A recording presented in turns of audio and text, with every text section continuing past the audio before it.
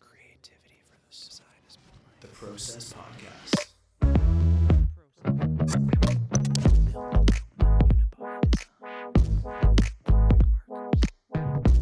Gives me the fizz. That's rad. It's the Process Podcast, episode 281. And how's your day today, Zach Watson? It's pretty good. I got my second shot today. Ooh, I'm now all fully dosed up? vaxxed. did you get a double Pfizer? Double Pfizer. Look at you, just a pure genetic specimen. I wish I could call myself that. Well, in 100 years, when 5 billion people have died from COVID and there's only about 1.5 million left on the planet, everybody else died from other causes. There's only about 1.5 million people left. There's going to be clans of people, right? Mhm. Standard society as we know it is going to crumble, and we're going to fall into these factions based around which it's like a vaccination clan, basically. Like all the double Pfizers can only associate, procreate, to keep work the with bloodline pure. to keep the bloodlines pure, which probably will eventually run into problems later down the line. But Yeah, the but I point feel is you have to keep the bloodlines pure. Yeah, I feel like though years later, when I have kids, whether or not I'd have a vaccine, would that affect your blood in any which way? I don't think so. No, because it's not So it manipulating doesn't actually your DNA. It wouldn't actually matter in it at all. It's just the thought of like you are Pfizer. I could see if that many people died, I could see majority of people still living in a city. Yeah, I think so. Unfortunately, Like say if it was went from what 8 billion. What are we at now? 8 billion. We're close to 8 close billion. close I to think 8? we're gonna hit 8 billion next year. I think Almost 8 billion. If 6 billion people died, we're down to 2. I could still see the major cities in the world still being most of the population. I think a lot of people are always like, yeah, I'd love to just go out and live in the middle of nowhere, but like I feel like most people don't actually want to do it. Yeah, we were talking about that actually just before we started. Clans.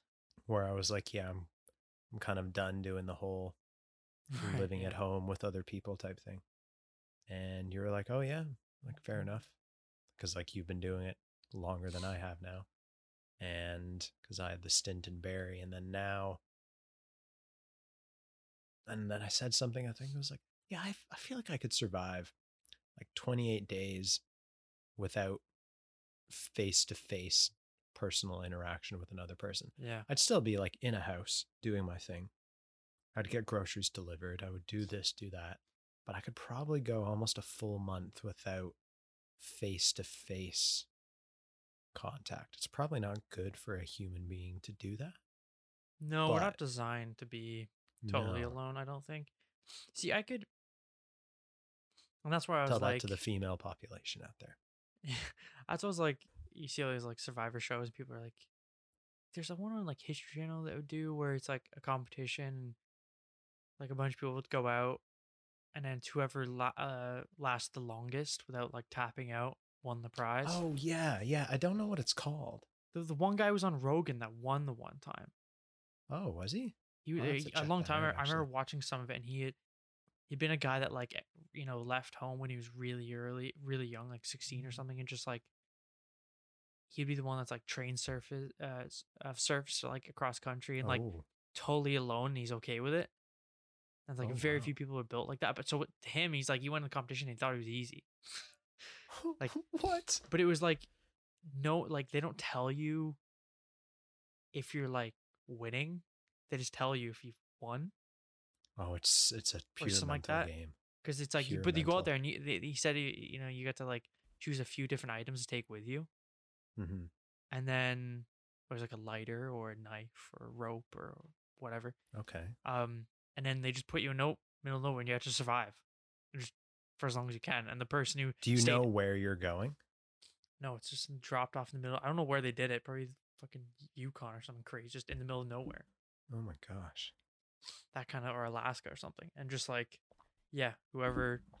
I would never do standing. Alaska. It's just that a lot of Alaska people. would be the worst Yeah, exactly. because so many mosquitoes. And the cold. I think the cold would cold. make survival hard, right? So, do Alaska in the spring, summertime won't be as bad. Yeah, maybe.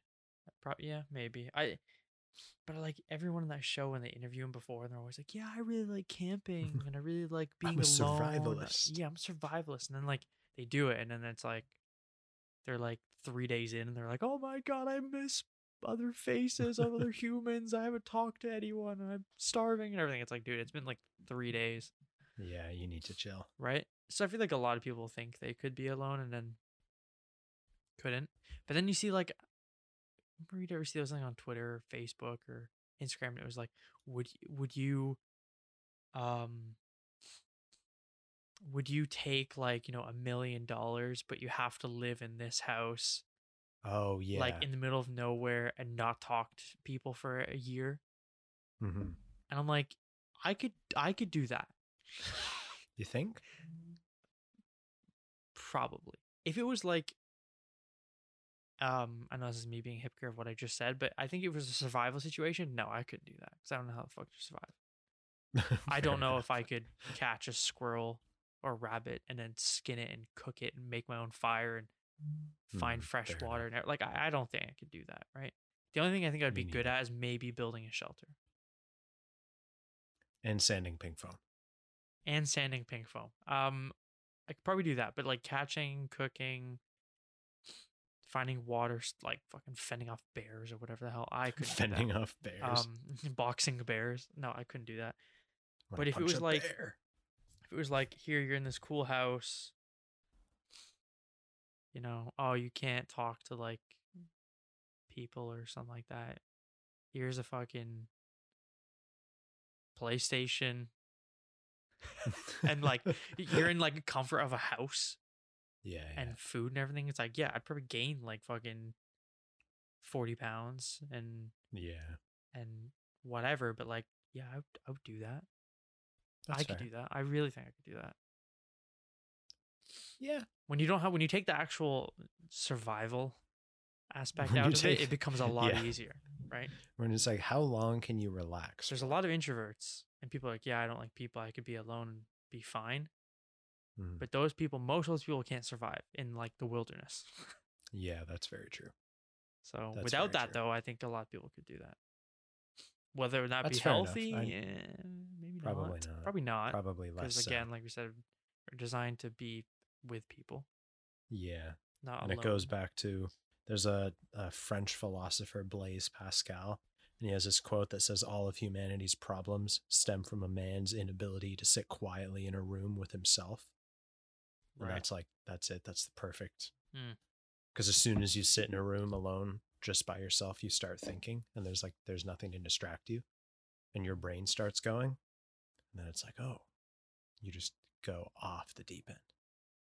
And especially if you do that 3, 4, 5, 6, 7, 8, 10 days in a row, you start doing what Jason would do and have conversations with yourself while you're making breakfast. Oh, I would definitely do that. Like by the end of the week. It'd be one of those things that like, you get dropped off. They're like, all right, we'll see you. Like, we'll come check up on you in like every 2 weeks or something. And like, some person comes to like, they fly in a helicopter on your private little island and they come to check out, and like the whole place is a mess. There's junk food everywhere. There's like, smells like garbage. It's just like, everything's just messy. There's like, just Netflix on repeat, and there's like, like food everywhere in the kitchen. There's like, like a sticky note wall with the serial killer strings going everywhere. And like, and then I just come out and I've got like a beard and I guess not long hair anymore, and like just robes. And I look like homeless, and I'm like talking to myself, and they're like, dude, it's been 2 weeks. And you're like, what? What is it's been 20 years? It's 2 weeks. Time is just a construct. I feel like it would be tough. It'd still be tough, but it would definitely be hard. Throw in a few friends, easy. Different story. Very different story. Easy. You and like your closest friends, and you're on this like tropical island. Ooh. And you have like, you get a shipment of food every week and water and drinks and everything. You have internet, or even not internet. Pretty set. And actually, no internet. I'd rather no internet. No, you imagine that, like, personally. Friends Island, you get food and drinks and whatever shipped to you every week. No phones either. No phones. You can have a camera, so you can take photos. Yeah, but you no have like just a phones. Fuck crate phones. of disposable cameras. That's what I want to do. And then, like, you know, you just like you're on this little beach island with you and your mates, and you've just got like beach volleyball set up and fucking badminton and ping pong outdoors and a basketball court. It's like that's what you just do for like a month. Easy. It sounds Or like the even a best year. thing ever. Sounds easy. I'm here for that. Yeah, that'd be fun. Yeah, that's Can we very all, like, exciting. Save up money and get like an Airbnb on an island somewhere, and just all of us go out there for a month. I'd like to take people to Australia. Not that I know much about the place, but I know more than most other people do, simply just due to association. In terms of our friends, compared to a local, I know pretty much jack, but I would love to just like take people there, and so like they can see the same things that I saw, because that was really exciting. We can go to Shortstop and get donuts. Right. Oh man, I like how that's like best. number one thing comes to mind. We go to Australia, we have to go to a Shortstop and get donuts there. Oh, Shortstop. You'd like the graphic design of it. It's like a nice navy colored cup, and the S is it's not Futura, but it's a Futura-esque font. It's very similar. It's very different from the Shortstop here. Jesus. Do we have a Shortstop here? Yeah, it's like yellow and red and garbage. Like Shortstop. Oh no, that's the baseball position. Shortstop store. Just like it's a convenience store. Yeah, just like a 7-Eleven type thing. Let me Shortstop donuts. Oz. Mucho. www.shortstop or if you want to visit the website, it's www.short-stop.com.au.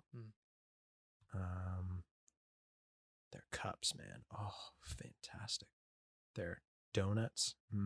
Fantastic.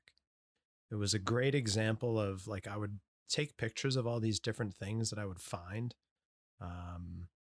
It might be Futura, actually, now that I look at it again. But for me, I would like take pictures of the cups or the branding inside of the store that I would see as like graphic design inspiration, and like scrolling through my my camera roll from when I was there, it was just all of these like random pictures of random little things and signs and stuff. I got a frog in my throat. Sounds like I'm dying. Too many cigarettes. And I would just take pictures. Yeah, too many cigarettes. It's unfortunate. It's a vice, but I love it. But I would just like take pictures of all this little graphic design inspiration stuff everywhere.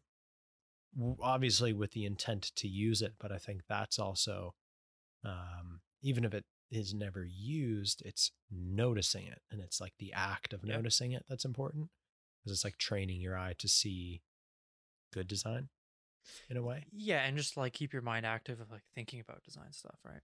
Exactly. I like the idea. It's the same thing that every time I save stuff in my Instagram save folder, my appreciation list on Behance, if I just save images from Twitter or from Google onto my phone, or if I put it in my notes or whatever, or I just take random picture stuff.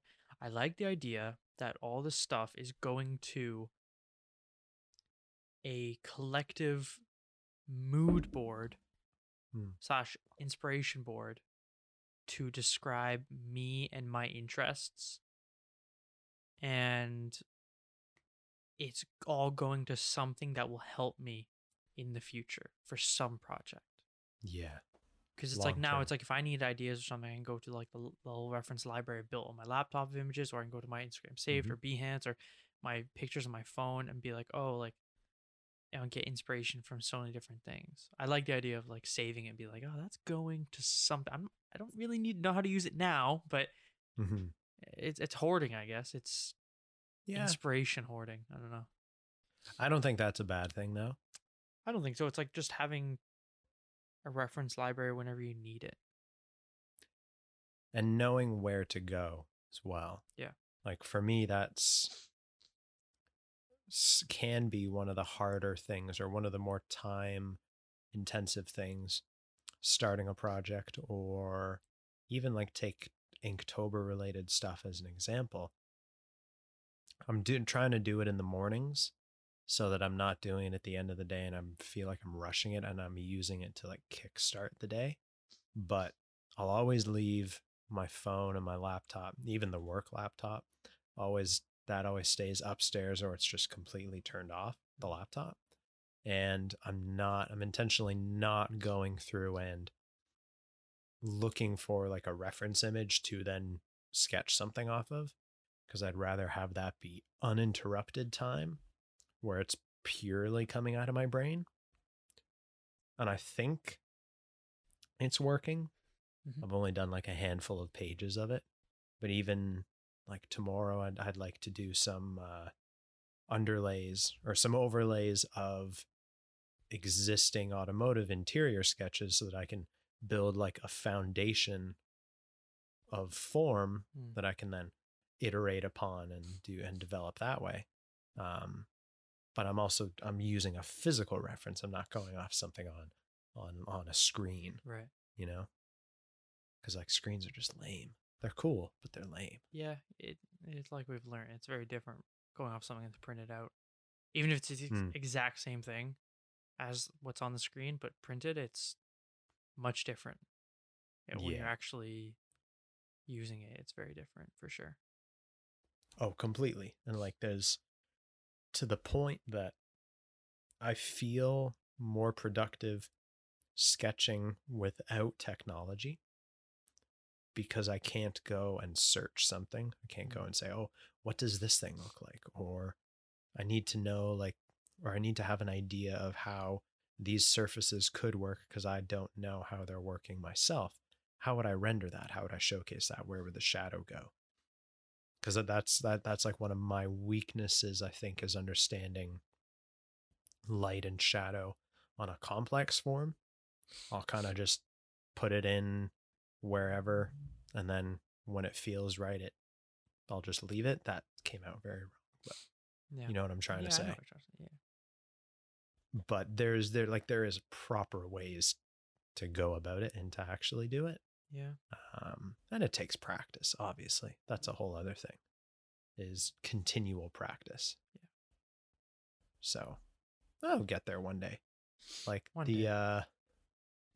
it's in one of my old sketchbooks, or older sketchbook that I finished in March or May or something like that. But it's one I did like kind of a top view of a car-ish form, and I had rendered it in Chartpak marker and then used pastels to make it look really glossy.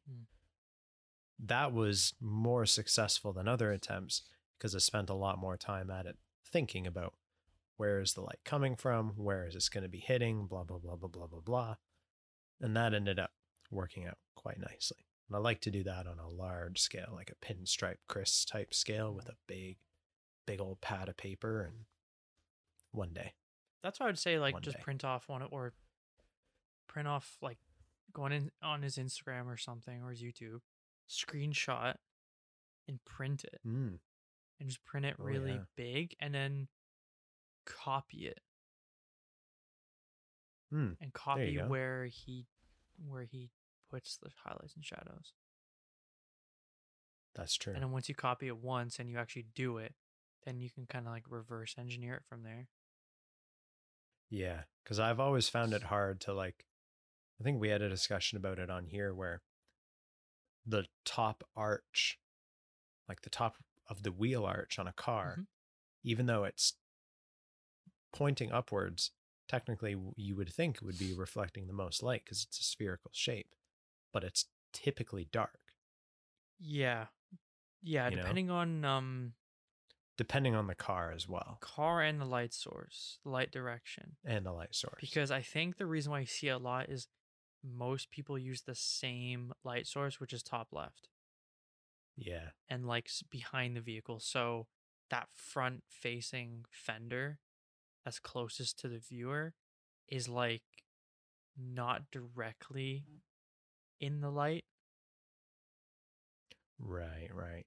Yeah. And then like that's on true. most cars, you don't really, it's only maybe really small. It's only the cars that have like more like wider arches, like performance vehicle, where you notice it because it sticks out so much that it's reflecting the surface of the car on itself. Mm, So it's dark yeah. and it gives it this really like more of a wider look. But yeah, it is Yeah. kind of strange because it looks kind of wrong. Mhm. Like I did that for the first time. I remember on one of the redesign when I for Bruce when I did the Mazda Cosmo Oh yeah, redesign, I remember that. and I was looking at remember that. references because we had to marker render it, and I was like, I really want to do this, and then I started watching videos and I asked like Bruce about it, and he was like, he kind of told me a bit about it, and then he was like, when you're walking to school, look at the cars and see, Yeah. and then you start seeing it when you're looking for it. And then when you do it on the page, it's like, I mean, not to say I did it super successful, but it looks like if you look at it from a point of view of like how you would, set up a render like a color by number or paint by number. Yeah. I'm gonna sneeze. Bless you. Oh, I didn't stop Thank at that you. time. It was too late. That's okay. Yeah, it's too late. It's too far gone. When you look at it from that point of view, it looks wrong. You're like, it shouldn't have anything here. It should be a highlight. Yeah. But Yeah, exactly. when you actually do it, it looks right, but it also looks kind of wrong.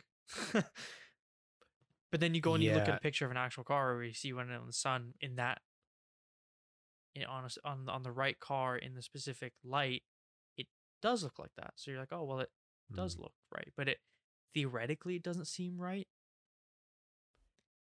Yeah, and that's the challenge where when you're in the moment in the act of doing it, you see that, like you see yourself doing that thing and you say to yourself, or it's an internal dialogue for those that have an internal dialogue. You're like, whatever this is doing, it looks wrong and I should not be doing that. I need to go and correct it. I need to fix it. Which is problematic because in you trying to fix it makes it look less realistic. Yeah. Then you overcompensate for that in other areas trying to make it look realistic when all you had to do is just it's like fighting the urge to correct yourself. Yeah. Which is very hard. And like I do that with renders for work all the time, where since most like 99% of the stuff that we make is all made of wood.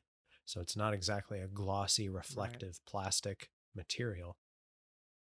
But me wanting to be a good visual communicator and wanting to create something that is not just a communicative sketch, but is also something that will entice the client, kind of like a movie poster, how the movie posters always look way cooler than the movie ever actually really is, all in one shot. So I'm trying to do that for these sculptures and stuff. But in doing so, I always end up overbaking it, and it always comes out because it's like adding visual complexity to create the illusion of detail in a simple way, but still kind of like trying to massage the render and the drawing and like trying to just beat up Photoshop so that it complies with you. But then it starts to make it look like this thing is made of plastic because there's these shiny bits and then there's these harsh shadows, and which you're not going to get on wood. It's three tones and there's very little blend between them. It's like a C2, a C5, and a C7. And that's kind of it. But your mind wants to go all the way from a C00 to a 110. Yeah. And just do every single thing along the spectrum and put in white paint marker just for the good vibes. Yeah. And that's hard. Yeah, it looks for some wrong. reason. It's easy to overdo it, I guess, especially with cars. Yeah. What would you call that? Like that whole concept of stopping yourself from trying to overcorrect yourself? Is it like stop overcorrecting? I'd just say like inexperience. Because like that's why I love Inexperience leads to overcorrecting. I think so, because you don't know yet when to stop. But when you develop an eye after years and lots of practice, you know when to stop and you're confident with stopping. Whereas like we'll be like, should I stop? And then you go to stop and you look at it and you're like, ooh, should there be I'm gonna more go back and highlight do there? more. I feel like I don't want to make people look like I'm missing something. I want to put something there. It's like Yeah. you want to fill up the white space, right? Until Yeah. you're so confident and you've got the experience that you know you can leave that white space and it's doing its job, right?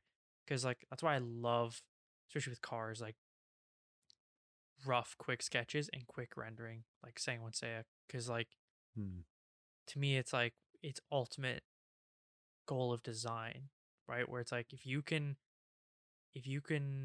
communicate the idea and the form and make it attractive in an hour total for a sketch and a render, instead of spending it like 2 days doing like a whole airbrush thing, it's like, well, you did it in a quicker time and you've achieved the same goal. To me, that seems just like a better option, better design. Yeah, I agree. Because it's more efficient rather than becoming an artist or an illustrator. It's like, yeah. And I just love the idea of like, well, with quick render, it's like, oh, I'm going to leave white space and that's the highlight.